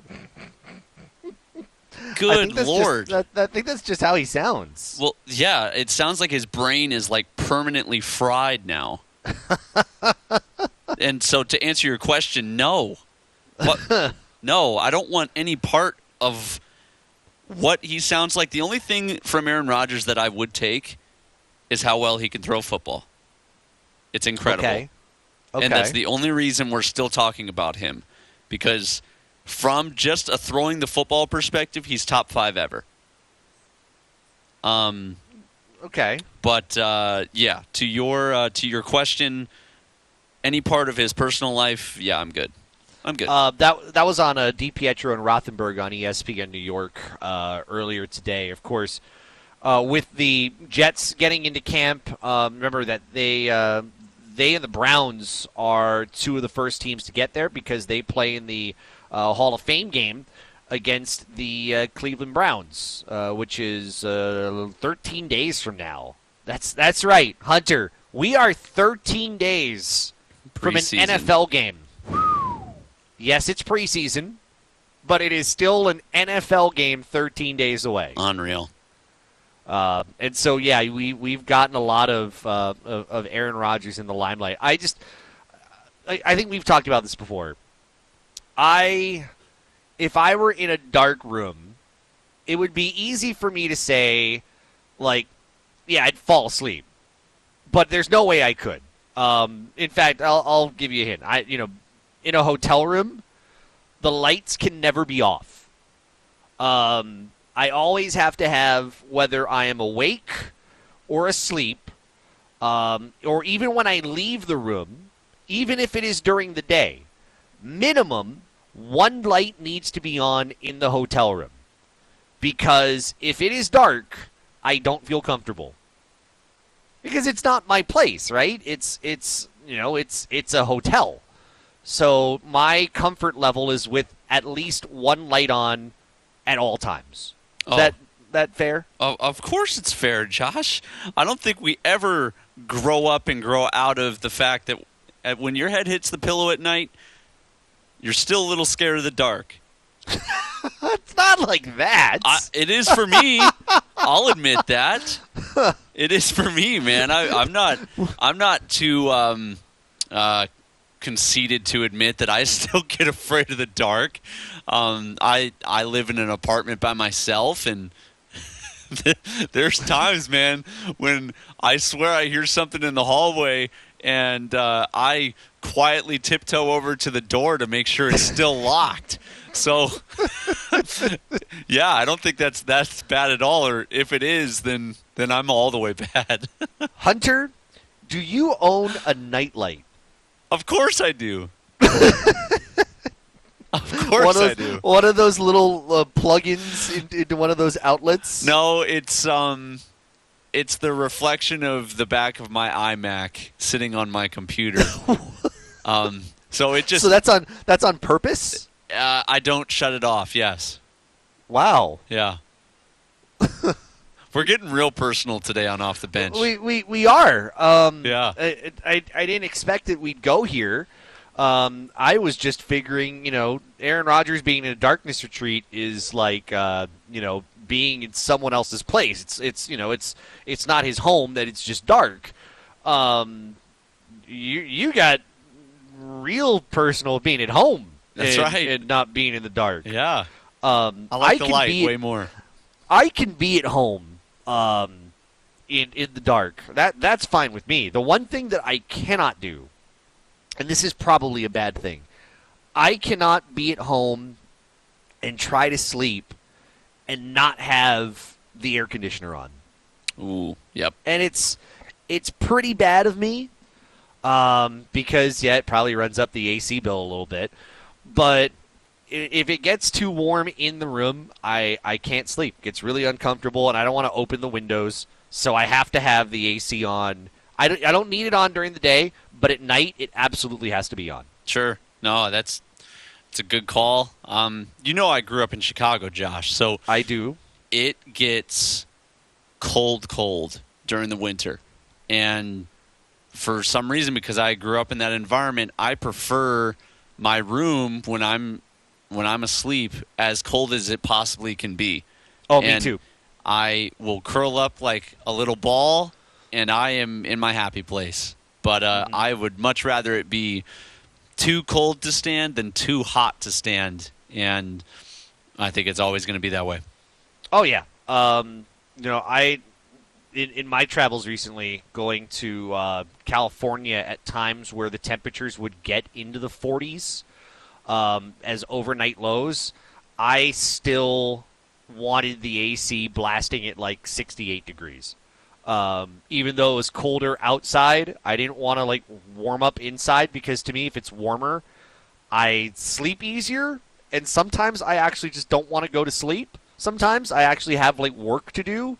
So I would keep it at 68. And actually, I don't know if it's worse, but I would also throw out when driving, even if it's cold outside, I still want the AC blasting a decent amount inside. Because then it's like, if it's too warm, it's more uncomfortable warm than cold. Does that make sense? Sure. No, totally. Texter VR Zephyr Insurance text line. Texter from the 223. It's the boogeyman. That's who the one is. That's who's creeping around your hallways, Hunter. It's the boogeyman. I don't know who it is, but I don't like him. Or your creepy neighbor. Could be the same person. Man, it's windy in Manoa, so it could just be the wind, or I might have a bigger problem on my hands that I don't even want to go there right now. Hunter, deadbolts. That's all I have to say. Yeah, deadbolts. It is Off the Bench here on ESPN Honolulu. That's Hunter Hughes. I'm Josh Pacheco. Couple of big things that have gone on today. One, Women's World Cup. Team USA does win. Although, Hunter, you took the over. I asked you over under 5 goals for Team USA today against Vietnam. And they only got a measly 3. That's it. But it's still a shutout win. Team USA wins its opening match of the Women's World Cup. So that's in the book. The other big soccer story, Lionel Messi scores a goal, the game winner for Inter Miami. And I called it the what did I call it? I called it the Nations Cup when I referenced it earlier. It's actually not the Nations Cup. I described it wrong. It is called the Leagues Cup. It's still kind of like a friendly. But you had that happen today in like kind of a storybook moment. He scores the goal in stoppage time, and then and then goes on to hug his family at the very end. They were sitting front row there in Miami. Pretty cool moment.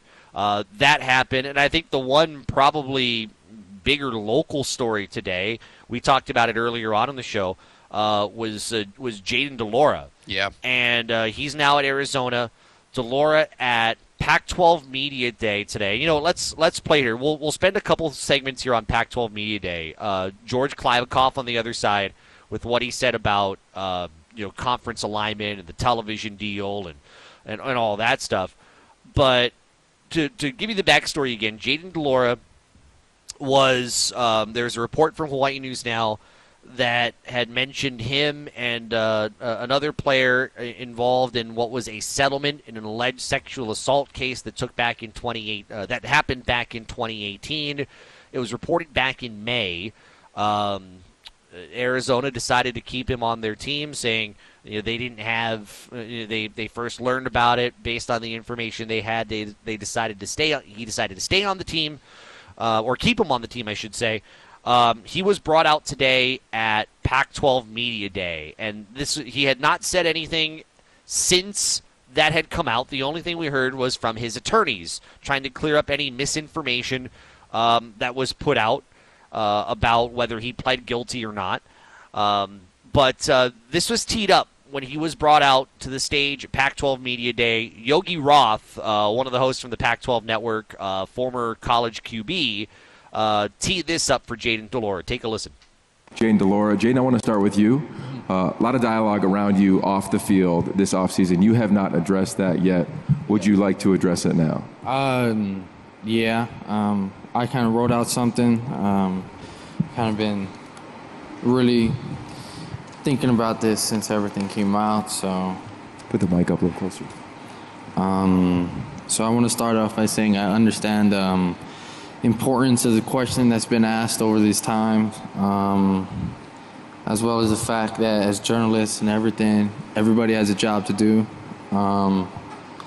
But just believing that there's nothing I would like to do but clear my name if I could, defend myself from what's being written.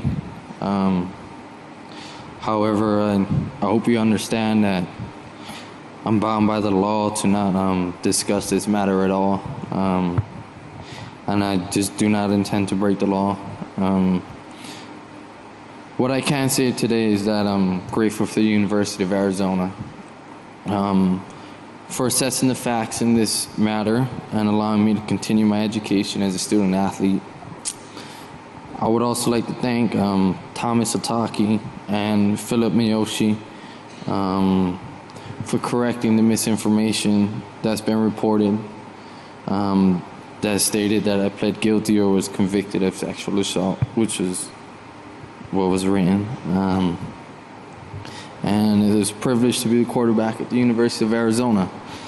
I want to assure the Wildcat community that I'll continue to be responsible and respectful leader on the field, in the classroom and in life.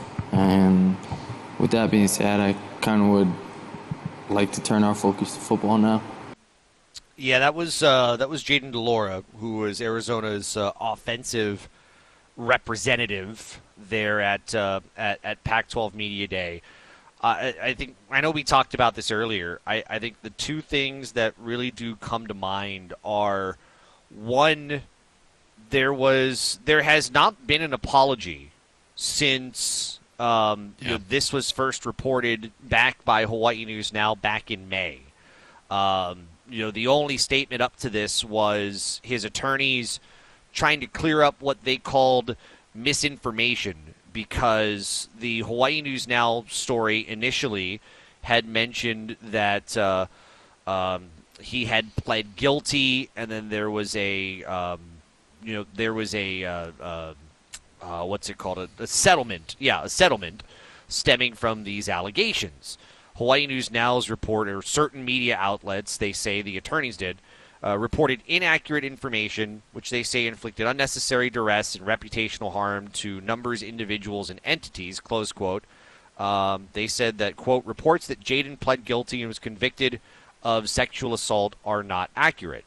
But again, no apology. Yeah. Nothing. And here, obviously, there are things you are bound by the law. You can't discuss the case that's part of the settlement. I don't even know. I guess it's law, but it's also agreement of terms is probably a better way to put it than not wanting to break the law. But no apology. No apology. Talked about wanting to clear his name and then wanting to focus on football, thinking that statement was going to do that. And to me, that's what left a lot to be desired, and why I questioned the fact that Arizona even sent him. Yeah. Because you knew this was going to happen. They knew it, which is why this was teed up for him to have a statement to read before any questions could be asked by the media, or even by the host, the Pac-12 network host, because this was a made-for-TV event. This was, to me, almost kind of a swing and a miss, that this was not handled as well as it could have or should have been, Hunter. Yeah, honestly, I don't feel like it was handled that best from Arizona. Don't feel like it was handled that best from DeLaura. It could have been done from multiple different directions here, Josh. So, the main thing that I can't help but think of is the alleged victim and the alleged victim's family. In this, because they are tied to this situation and subsequently to DeLaura. So, and they can't talk about it either if there's a settlement there, but they had to hear that. Yep. They had to hear that. They did not hear an apology. They did not hear a public apology. They did not hear, they heard someone trying to clear their name. Yeah. And that's got to be painful. Incredibly. I wish on behalf of them, even if you didn't do anything wrong, some sort of genuineness coming from DeLaura. For those that didn't see the video, his body language just kind of showed him slumped in his chair and half-heartedly reading his response. It didn't look like he cared. It didn't look like he had any sort of remorse for the situation, other than the fact that the situation named him in something that he wasn't a fan of, basically. And it's it's a bummer to see, Josh, and for all other athletes that have come out of the 808 and really represented the state of Hawaii well, this is not one of those situations. Yeah, and I'm sure there was some nervousness here. There was, this is uncomfortable, but you know what? This is a situation that, in a way, you've placed yourself in. Absolutely. And whether you're innocent or not, something happened for you to be named in this situation. I wasn't named in this situation, Josh, and neither were you, because we had absolutely nothing to do with it. So I can't help but wonder.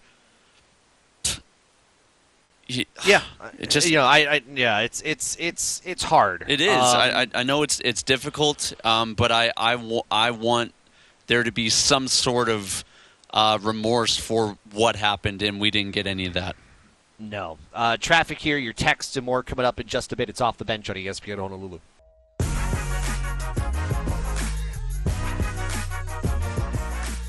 George Kliavkoff proving that maybe he wasn't the best person for the Pac-12 to hire, coming up in just a little bit. We were talking about Jayden DeLora talking at Pac-12 Media Day today and reading that statement about the situation that was reported back in May. Scott texts in our Zephyr Insurance text line, says, there probably was a reason they sent him. U of A is not that dumb. Come on, bench. Well, we've talked about it. Arizona sent him because he was their best offensive player. But, that doesn't mean that you have to send your best offensive player. Like, you're not bound by a rule to send your best offensive player. That's right. Like, if you thought better of it, send your second best. Yeah. Because it might have looked better that way. They're the adults. They need to look out for their student athletes and, potential damage that they might be exposed to. UH didn't send Braden Shager. Well, Braden Shager's different. He was okay. I'm just saying 21. that you aren't bound to send your quarterback. Is my my argument here that they could have found multiple other people to send. No, you're absolutely right. Sports Center back to Pac-12 Media Days after this.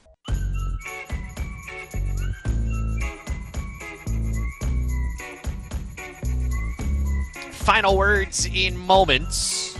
George Kliavkoff in minutes. Pac-12 trying to play defense when it comes to its television rights and conference alignment. Guys, it is Pac-12 Media Day, and, Kliavkoff did have to speak. More on that in a moment. Last thing here, Hunter, on the Jayden DeLora statement today that he read at Pac-12 Media Day. Following the reports of a settlement in an alleged sexual assault case back in 2018. Texter from the 347 via our Zephyr Insurance hotline says, something's not right.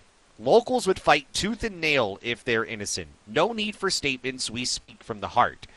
While I understand what this texter's saying, one problem.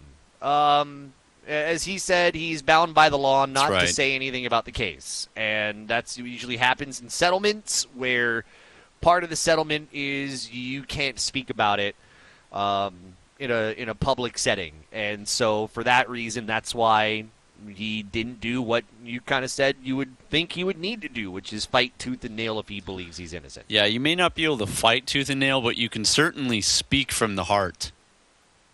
And I know that's where you came from, where you kind of feel like that didn't happen. That's right. And you don't have to comment on the case, but you could do a little bit better maybe standing up and not slouching in your chair, speaking not on a scripted basis, but just showing that you care or that you were embarrassed or at least felt bad about the fact that you dragged your team, your university, your teammates through. Your family, state of Hawaii, all of that. If you're a big-time college football player from the state of Hawaii, it's bigger than just you. You represent so much to our community out here, to young athletes. the future for sports of our state. I think he's one of those guys. He's certainly in the top 5 of football players from the state of Hawaii that are going to be active this season in Division I football, Josh. So it's bigger than just you. And I wasn't a big fan of how he came across, Josh. Other things at Pac-12 Media Day today included the commissioner, George Kliavkoff, speaking to the assembled media, trying to tout the Pac-12. They also had the now outgoing CFP President Bill Hancock today. They had part of me wishes I was there. They had a lunch Q&A with Bill Hancock talking about the college football playoff, what it's going to be later. Merton Hanks, former San Francisco 49er, works with the conference, I believe. 2 things noteworthy before you hear from the commish. One, LA radio was not there. Every other market, brought a radio show, or they brought a podcast that, would record their podcast from there. The only market that was not there was the market from Los Angeles, which is notable because USC and UCLA are in their final year in the Pac-12 before they go on to the Big Ten. But still, it's almost like even the LA media quit a year early, even with USC as the projected team to win the conference in the preseason rankings. I thought that was kind of funny. That is unique. It's almost as if they don't care about the Pac-12 at all, and they've got their eyes already set on the Big Ten. So, the Pac-12 kind of brought that on themselves with the fact that they can't secure a TV deal before Pac-12 Media Days. And so in some ways, Josh, it may not be on them that USC and UCLA are leaving, but it's on them for the rest of those schools to not really speak on that. Yeah. The other thing today is that George Kliavkoff needed a teleprompter. Oh, boy. Yeah. Look, Gloria Navarre's Mountain West commissioner, she is full of energy. She stood on the podium. She did a great job. And she did not need no stinking teleprompter to talk to the media. Not one. Kudos to her. And by the way, kudos to her. She gave me a bunch of grief that when we wrapped up on Thursday, I was wrapping up the interview, I accidentally said Big West Commissioner Gloria Navarez, which was really bad. And she was still on mic when I said it. And I played it off, Hunter, as this is what happens when you have a team in multiple conferences, that sometimes this is bound to happen. It was very unfortunate at Mountain West Media Days. Very, very unfortunate. But she did not need a teleprompter. So she was good. George Kliavkoff had to address the obvious: television and conference realignment. I don't know if every word of this came off a teleprompter. You be the judge. This was Kliavkoff earlier today. Before I finish my remarks, let me provide you with an update on our media rights negotiation and our approach to considering expansion. I know there's been never any speculation about the timing of our media deals, but in the end, we're on track to announce our deals at about the same time as everyone would have anticipated and predicted before the news of conference realignment. The Pac-12 Board of Directors has met regularly throughout the process and has been united in their commitment to one another and to the Pac-12.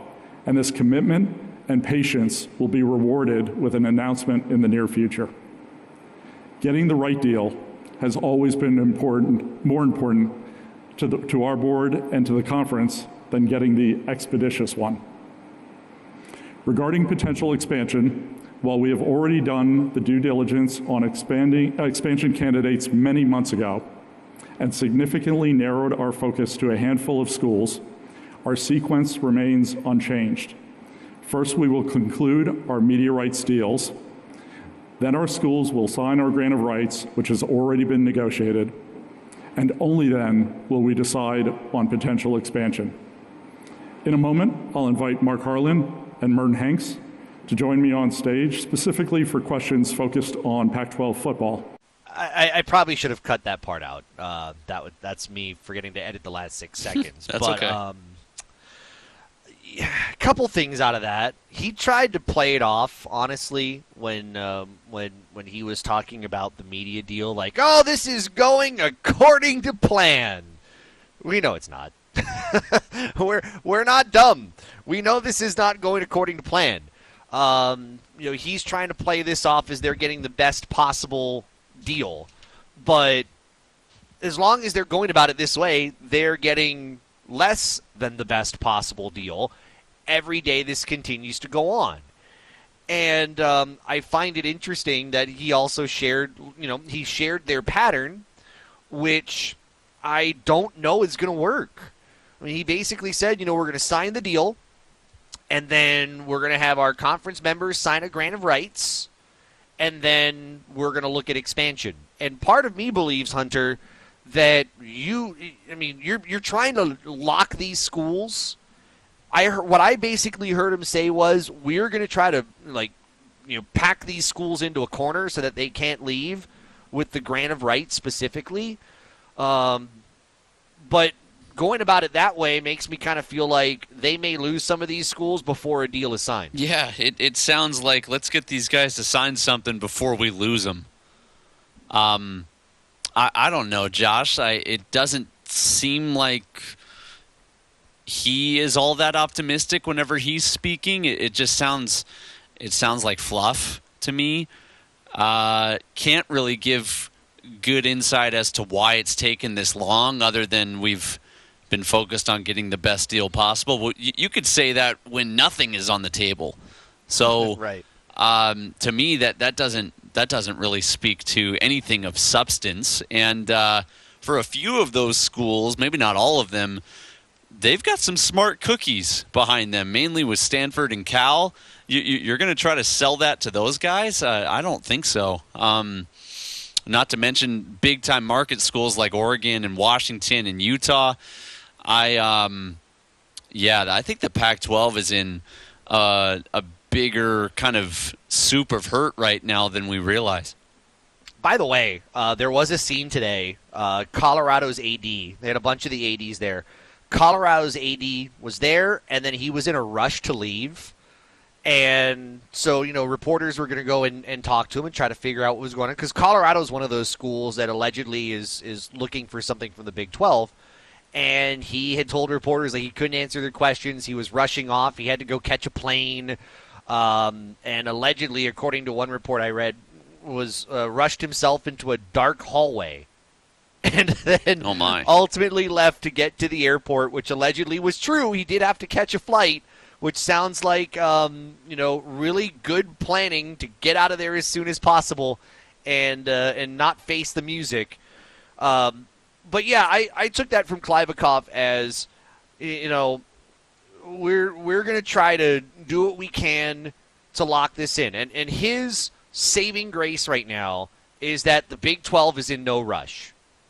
If the Big 12 were looking to rush to get some schools in there, and they wanted to tomorrow invite Colorado and Arizona, let's say, they could very well do that. And if the numbers are right, Colorado and Arizona could, announce their intent to leave tomorrow. That's right.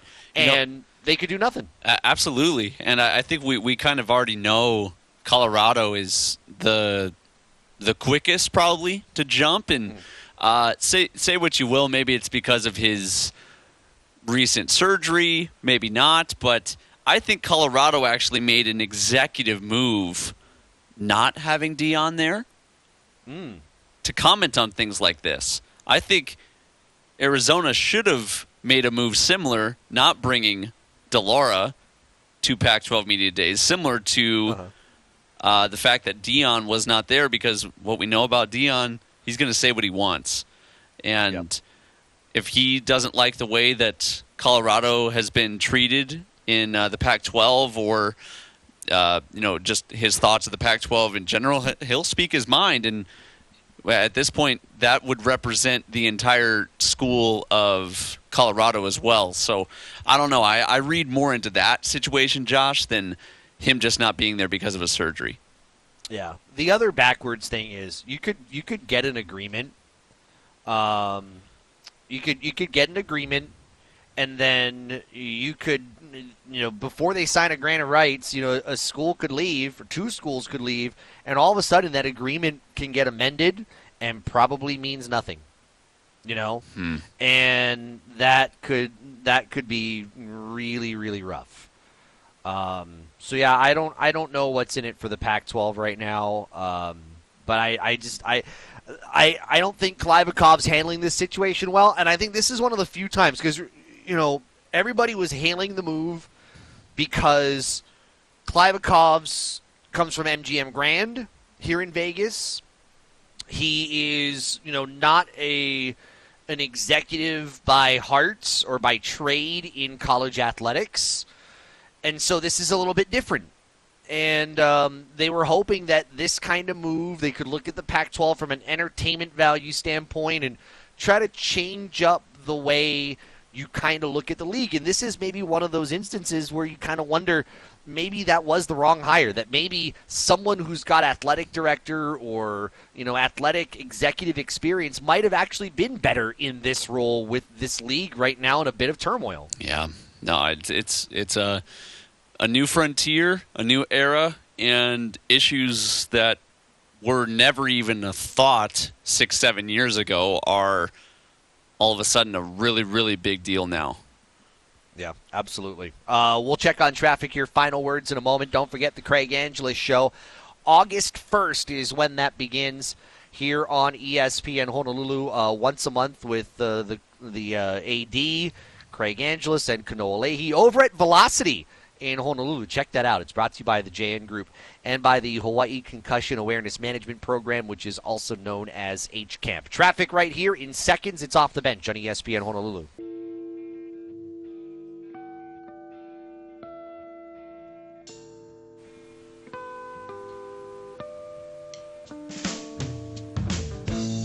All right, Freddie and Fitzsimmons is coming up. Note for tomorrow, and you probably heard it on SportsCenter. We got Mets and Red Sox all weekend. Sunday Night Baseball coverage at noon. Tomorrow's game got moved back because Mets and Red Sox suspended their game today due to weather. So they will play the regularly scheduled game that we'll have on radio, coverage at 12:30 now instead of the previous 9:30. You'll hear that here on ESPN Honolulu with Mets and Red Sox this weekend. All right, we've given ourselves a little bit of leeway here for final words. So, Hunter, go ahead. You're first. I got to talk about the Open, Josh. Of course. Because we had made mention to get into it earlier today, but we never quite did. Brian Harman went off. I believe he shot 6 under today. He had a strand of 4 straight birdies on the front 9 and then eagled 18 to finish his round bogey-free 6 under. I doubt that his score of 10 under will go any lower. This is the first time he's ever led a major in his career. He was chipping in at different times today just to save par.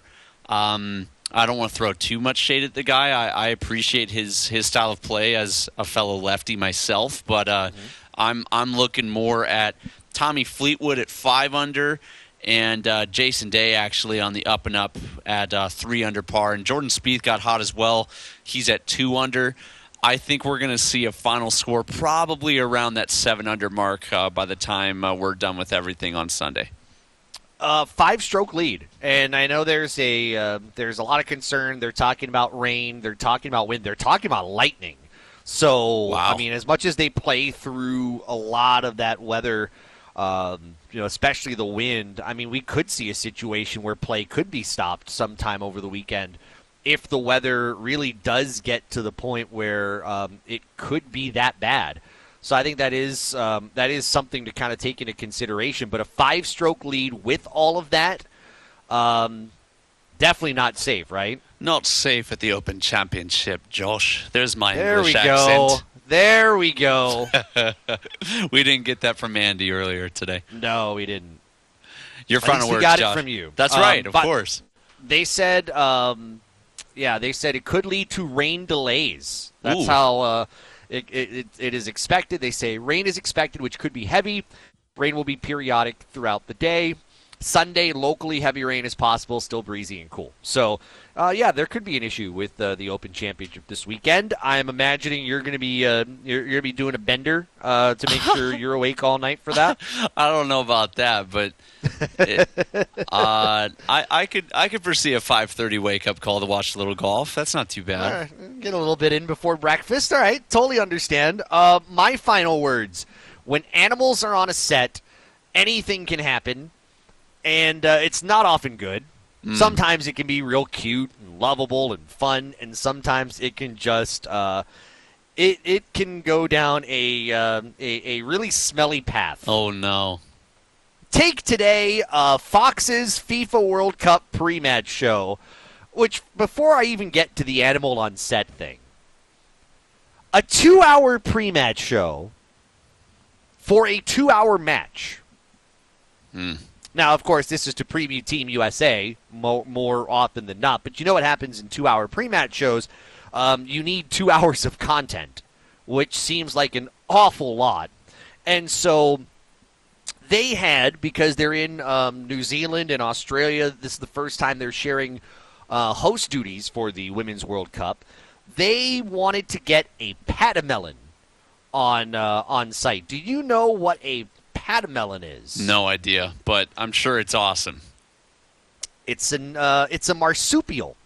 Okay. It's like, think of like a wallaby, but it's a hopping marsupial. And they were trying to make this thing about how this patamelon could predict. They had good intuition. So they had on this makeshift soccer pitch set, kind of like a Groundhog Day thing. Kind of. On one side, they had a round circle that said USA, and on the other side, they had a round circle that said the world. Because that's how they're marketing this FIFA Women's World Cup in America is USA versus the world. Okay. And as the camera is on this patamelon, as they're trying to set this up for the patamelon to make a decision, I start to see these little droppings. Oh, no. Behind the patamelon. And sure enough, the Maddie the patamelon was certainly leaving some patty cakes. On which side of the field? The U.S. or the world side? Here's the thing. The patamelon didn't even move. Oh, no. They were trying to get him to go to one side. I'm assuming Maddie is a male. They were trying to get him to one side to make a decision, and he was just looking away the entire time. Come on, Maddie. Come on, mate. Sat there and had some business to attend to. And so the host, walks over. That's what we call crap in the bed down under, Josh. See, Stu Holden, credit to him.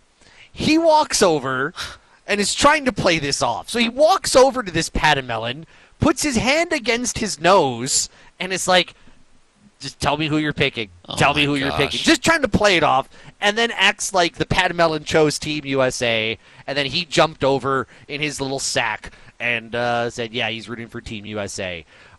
When animal segments go bad, probably number 195.